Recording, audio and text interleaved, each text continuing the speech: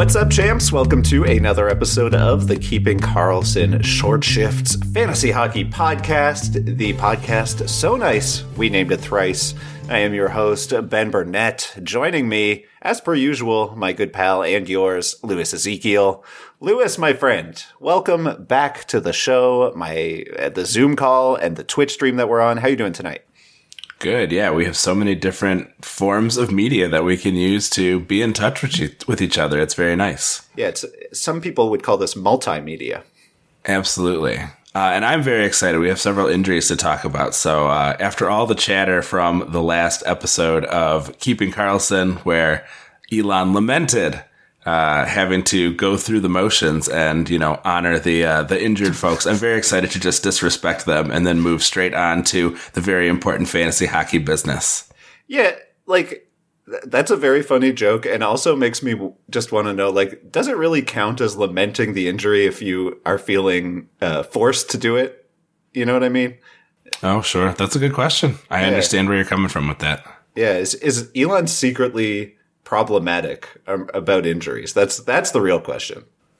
I think Elon finds what he sees as required social graces as unnecessary. All right, Louis, let's get into the fantasy hockey part of the show. And why don't you kick us off tonight? All right. Well, the first player that we are disrespecting today, no, I'm sorry.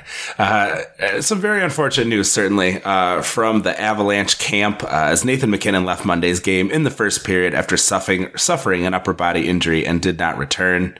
The lines from the game were pretty chaotic after he left. So there was no trio that managed more than 5 minutes and 13 seconds of even strength time together. So I don't think we should speculate about lines until we see some practice lines come out here. Certainly, the big story here is that it was announced officially now from the Avalanche Twitter feed that MacKinnon is likely to miss about 4 weeks. So that's a good chunk of time here. Certainly hurts for those MacKinnon owners. And it's one of those injuries, that is a downgrade across the team. Certainly, the one thing that I think that is beneficial about, a place like Colorado as opposed to maybe Columbus, where we've talked about lots of injuries and who's filling in on the power play, but is the power play really what it used to be with the injuries? Colorado is a situation where there is enough talent, especially with Rantanen and Makar, to kind of make anyone stepping into that spot still be worthwhile, despite losing, obviously, a pretty critical player in MacKinnon. So the top unit was Compher, Newhook, Rantanen, Taves, and Makar on the power play. Taves was the MacKinnon replacement after the first period. Newhook managed a power play goal and an even strength goal on 2 shots. Compher got an assist and 3 shots, and both played well over 20 minutes. They likely won't see that much usage without mid-game injuries, but they've still been seeing big minutes lately. Compher has at least 19 minutes in 5 of the last 6 games. Newhook has seen 20 minutes at least in 2 straight. Is this a situation where you think you would want to just rush out and grab one of them if they are available, or are you thinking that you would want to wait and see lines, maybe see who lines up with Rantanen if both guys are available? I mean, I think obviously we talk a lot about league dependency, and I think for the most part it's in this case you're wondering, okay, is one of these guys gone already? Are they number one with a bullet on the Yahoo transaction trends list because everyone else in other leagues has been adding them, and as a result they're kind of they're 2 of the best options left. I think those are sort of the considerations that I try and put into making a decision like this as to whether I'm going to run out. For the most part, though, I presume that you're sort of waiting to see who plays where, and for me, it's Colorado does have 2 off-night games this week, one tomorrow, one on Sunday, and then they have a game on Friday, which is a busy night. So, I mean, that's pretty decent for this week. There's not a ton of teams that have 2 off nights. I guess it's not amazing, but it's pretty good. And I think that Colorado is a team where there's so much opportunity that it's not like I'm against swinging, taking a home run swing on one of these guys early. So I think I would take Compher over Newhook because he's seen more minutes for longer, and I just feel like Newhook is going to be on a shorter leash. So that's where I lead. What about you? Yeah, I'm kind of the same. And when I took Compher over Newhook, it was looking at the, more consistent shooting. And like you said, the better minutes over a longer period of time. If you look back in the game log, you see, Newhook with some 15-minute games back there, whereas Newhook has been consistently in those high teens or low 20s. And outside of a 5-shot game, I think that generally we've been seeing, Compher shooting more as well. So that's where I leaned, when I actually grabbed him last week before we had the injury. But I'm hoping that, that'll turn into something for me moving forward. But yeah, I think you've got the right idea there. All right, Lewis, we'll head to Edmonton next for another injury. Zach Hyman missed Monday night's Oilers loss against Washington. Fortunately, it looks like Mark Spector reported today that Hyman is likely to return Wednesday. Looking at what that likely means for the Oilers with Hyman out of the lineup, Jesse Puljujarvi got an even bigger role, I should say, on Power Play 1, while continuing to ride shotgun with McDavid and Draisaitl. And shockingly, he continued to be very bad. Just 6 points in 25 games this year for Puljujarvi.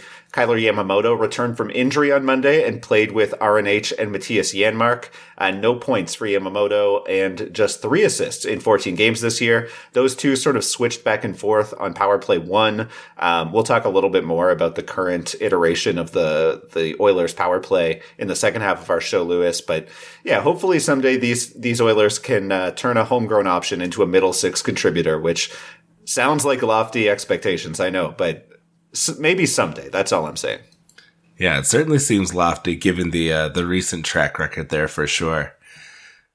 Speaking of developmental projects, let's talk a little bit about Shane Wright, the supposed number one lock who fell into the Kraken's collective lap this summer. He's returned to Seattle following a successful conditioning stint in which he scored 4 goals in 5 games. This is good news for anyone hanging on to him in a keeper league. I wouldn't rush out to grab him in a 1 year, unless we see some production or some quality power play deployment. Definitely good, I think, to see him, get back on track, playing down a level. But it does seem like, he's unlikely to break into the top 6 anytime soon. There is some cause for optimism. We saw him practicing with the third line today after practicing on line 4 on Monday. He was centering Gord and Oliver Bjorkstrand, so that certainly is a better option, than being down on the fourth line. But, exciting, I think, from a hockey standpoint and maybe for folks, in those keeper leagues. But as far as your 1 year leagues are concerned, I don't think it is especially important. But certainly rooting for him and looking forward to see what he is able to do, now that he's got a couple get right games. Yeah, I think the thing with Shane Wright is the same as, there will be a lot of moments like this throughout the season where a kid from the AHL is called up, high pedigree. You've heard of him before. Most of the people that follow hockey closely have heard of this person before. And it's like, is this the moment? And with Shane Wright, based on the lines that you're talking about, Lewis, doesn't really excite me. You mentioned the 4 goals in 5 games. I do believe it's 5 and 6. But immaterial. Just the point is he was very, very good in his conditioning stint. And so I can understand getting a little excited, but just based on this exact moment, I'm not too pumped. I would want to see him getting, let's see him score a goal in the NHL and then let's see him get a few extra minutes on the ice and go from there.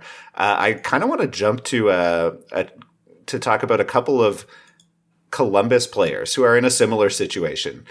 2 patrons asked us about a couple of rookies playing on Columbus's top power play tonight, starting with Kirill Marchenko, who Columbus recalled earlier this week and who is currently getting his first taste of NHL action versus Pittsburgh. Marchenko was drafted in the second round by the Jackets in 2018 and didn't come over to North America until this year, where he's been on a tear in the AHL, 8 goals and 19 points through 16 games for Marchenko. He's also averaging more than 3 shots per game, which is really nice. Was starting on line 3 tonight, and according to the box score, is seeing about 7 minutes 2 periods in. So looking like he'll average about 10 and a half minutes tonight, which isn't ideal, but it is his first game in the NHL. And this is why I'm the type of person to wait on players like this. As I mentioned with Wright, I'm going to mention it again with Marchenko. I know we have a lot of patrons who jumped on Marchenko. He got snapped up in tier 2 of the Cupful, the San Jose division that I play in, by a team that beat me last week. So our friend Shane. And I think that it could very well work out just based on how good the pedigree is, how many points he's put up this year. He looks like he's a player. The question is, does he put it together this season? And for me, it's really hard to add a guy I just really can't stand waiting, for a player that I haven't seen it from before. So to me, that's the sort of player I avoid. Another patron question about Marcus Bjork, who has now been on the top power play for Columbus on the point for the past 8 games, has racked up 3 power play points in that span. Unfortunately, those are the only points he's put up in the last 8 games. Really doesn't do anything for you for hit shots or blocks, averaging around 1 per game in each category. So to me, if I'm looking at Marchenko, I'm looking at Wright, I'm looking at Marcus Bjork. These are the definition of watch list guys for me, where I want to see what they do. I want to see what their time on ice is. I want to make sure I'm watching to see the line combos. If you wanted to take a swing here, I'd probably take it on Marchenko, who's playing on we mentioned getting that top power play look with Patrick Laine and Johnny Gaudreau, who continue to be extremely hot. So I would probably swing on Marchenko, unless Shane Wright has a big game tonight later tonight, in which case I would probably start to buy into that hype as well, just cause, it's exciting, eh? Yeah, I definitely like the idea of kind of sitting and waiting. I think it's been instructive, seeing, for instance, how things have gone with Marco Rossi this season. A guy that kind of was pegged like, hey, he had his kind of seasoning year last year and things weren't great, but, he seems very likely, it's a question of when, not if, he'll take over that top line center role. Obviously, we haven't seen that happen. So a good reminder that if we haven't really seen it from that player ever yet, don't get too excited until we start to see it in the real world.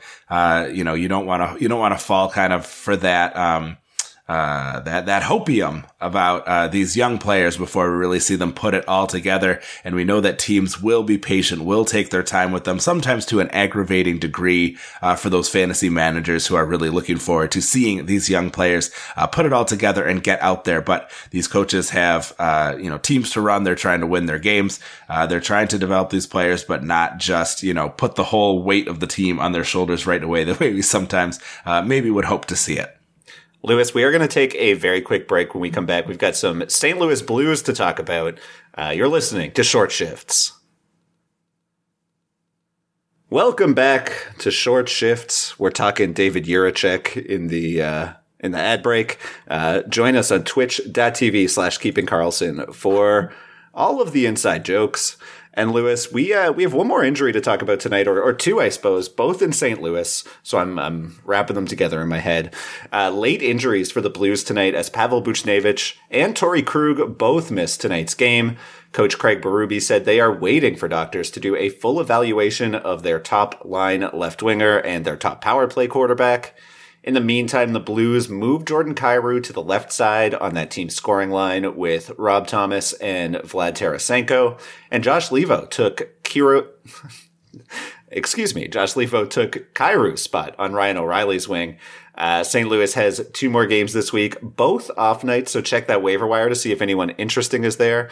Lewis, I know you're a big fan of Josh Levo, who scored tonight. So with that, 1 goal, 1 assist. 1 goal, so 1 assist. Yes, against your hapless Cupful team.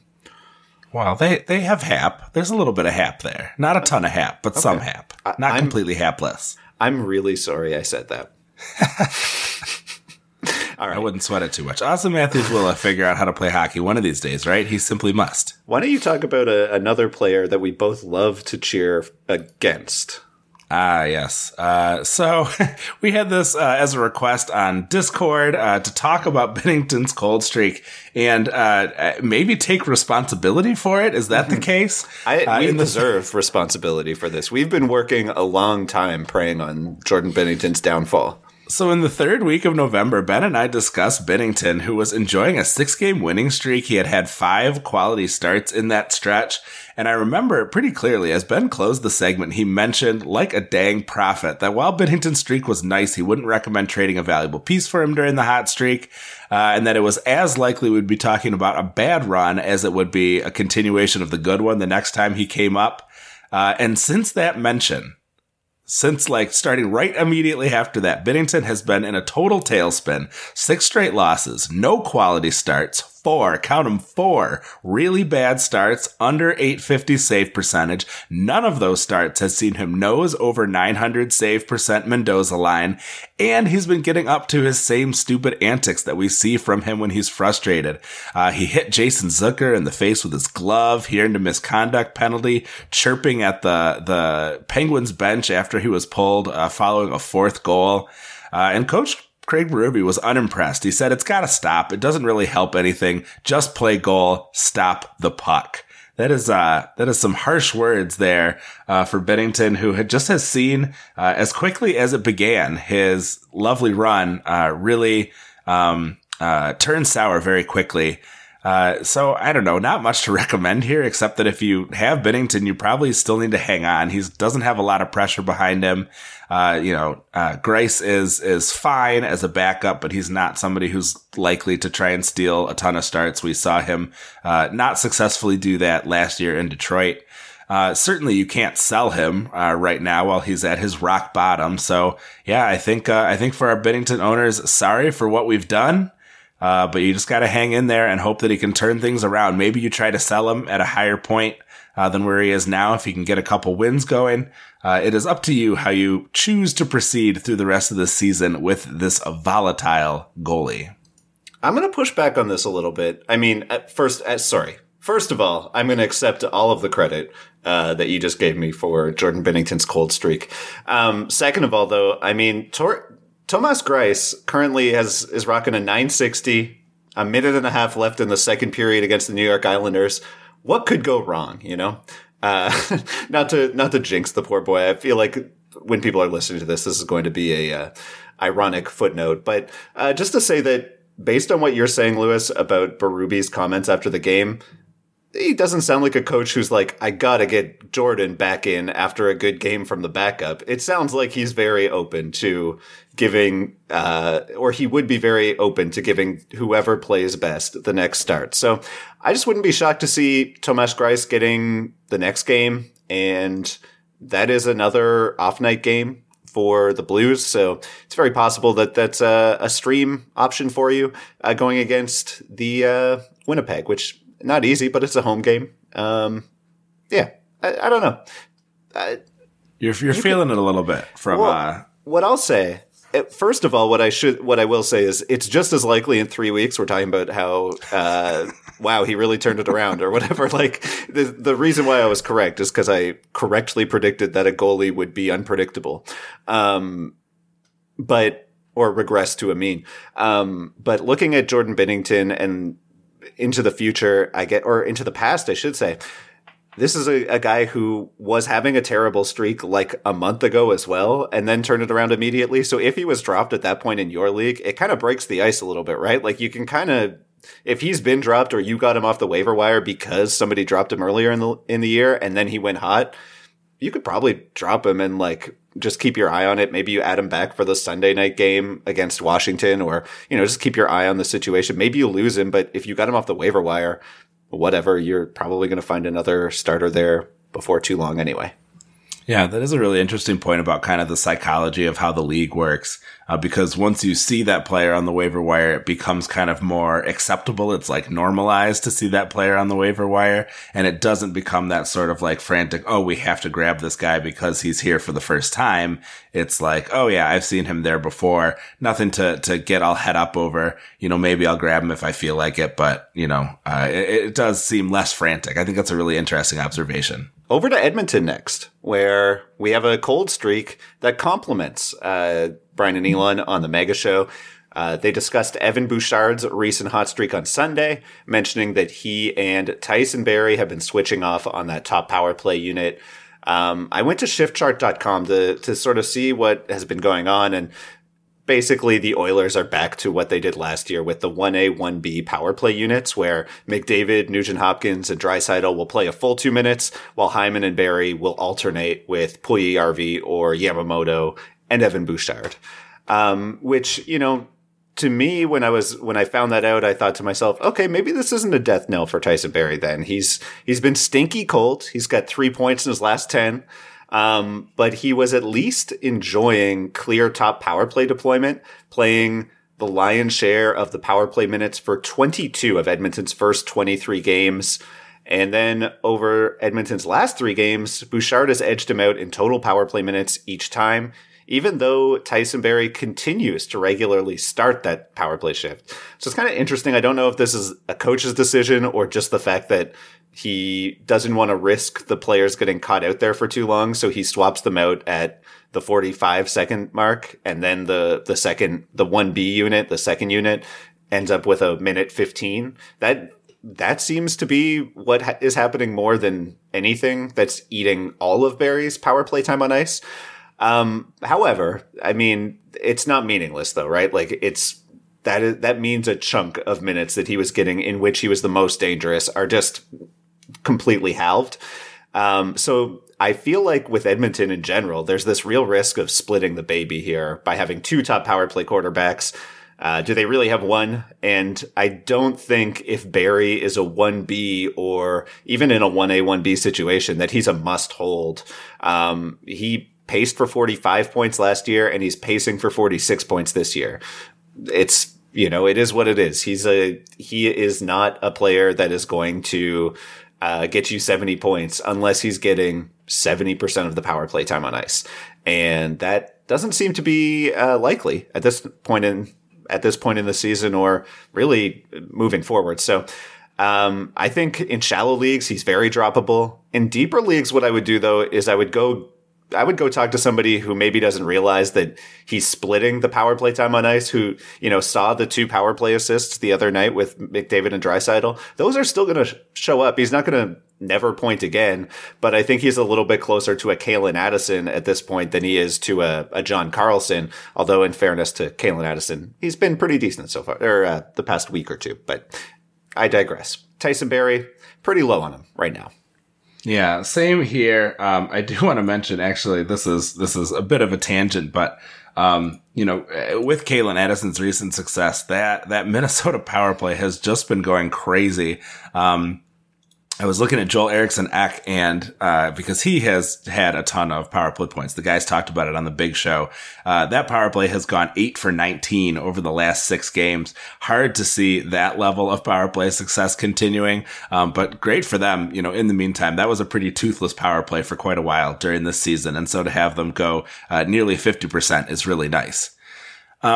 But yeah, I'm with you on Barrie. Not very exciting to me.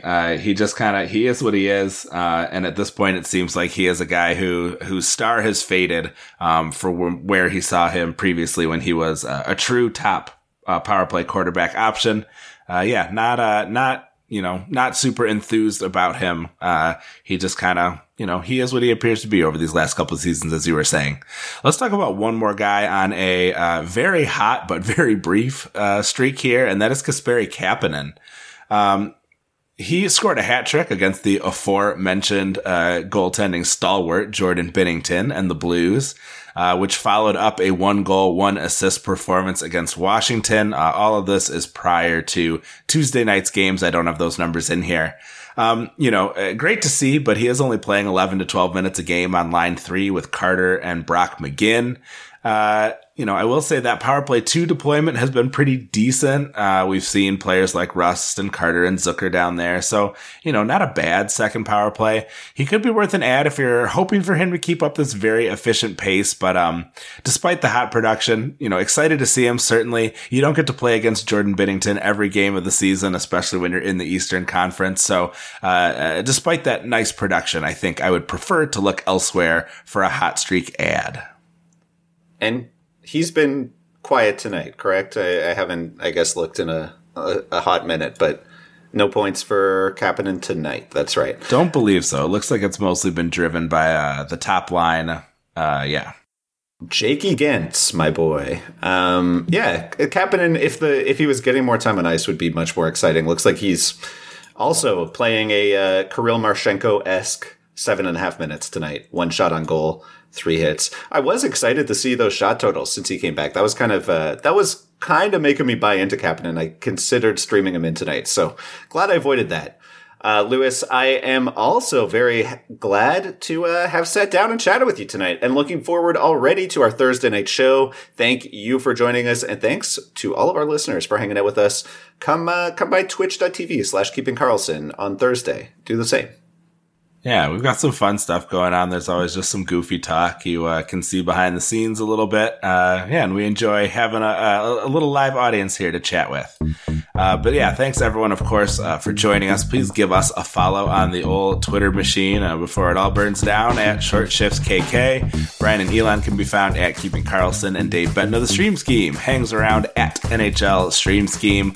Also recommend you follow at Game Day Lines, at Game Day Goalies, and at Game Day News NHL, all organized so nicely at GameDayLineTweets.com. Our intro and outro music was created by Pat Roach, and John Reed is our digital media producer and podcast cutie. Until we see you next time, play smart and keep your shifts short.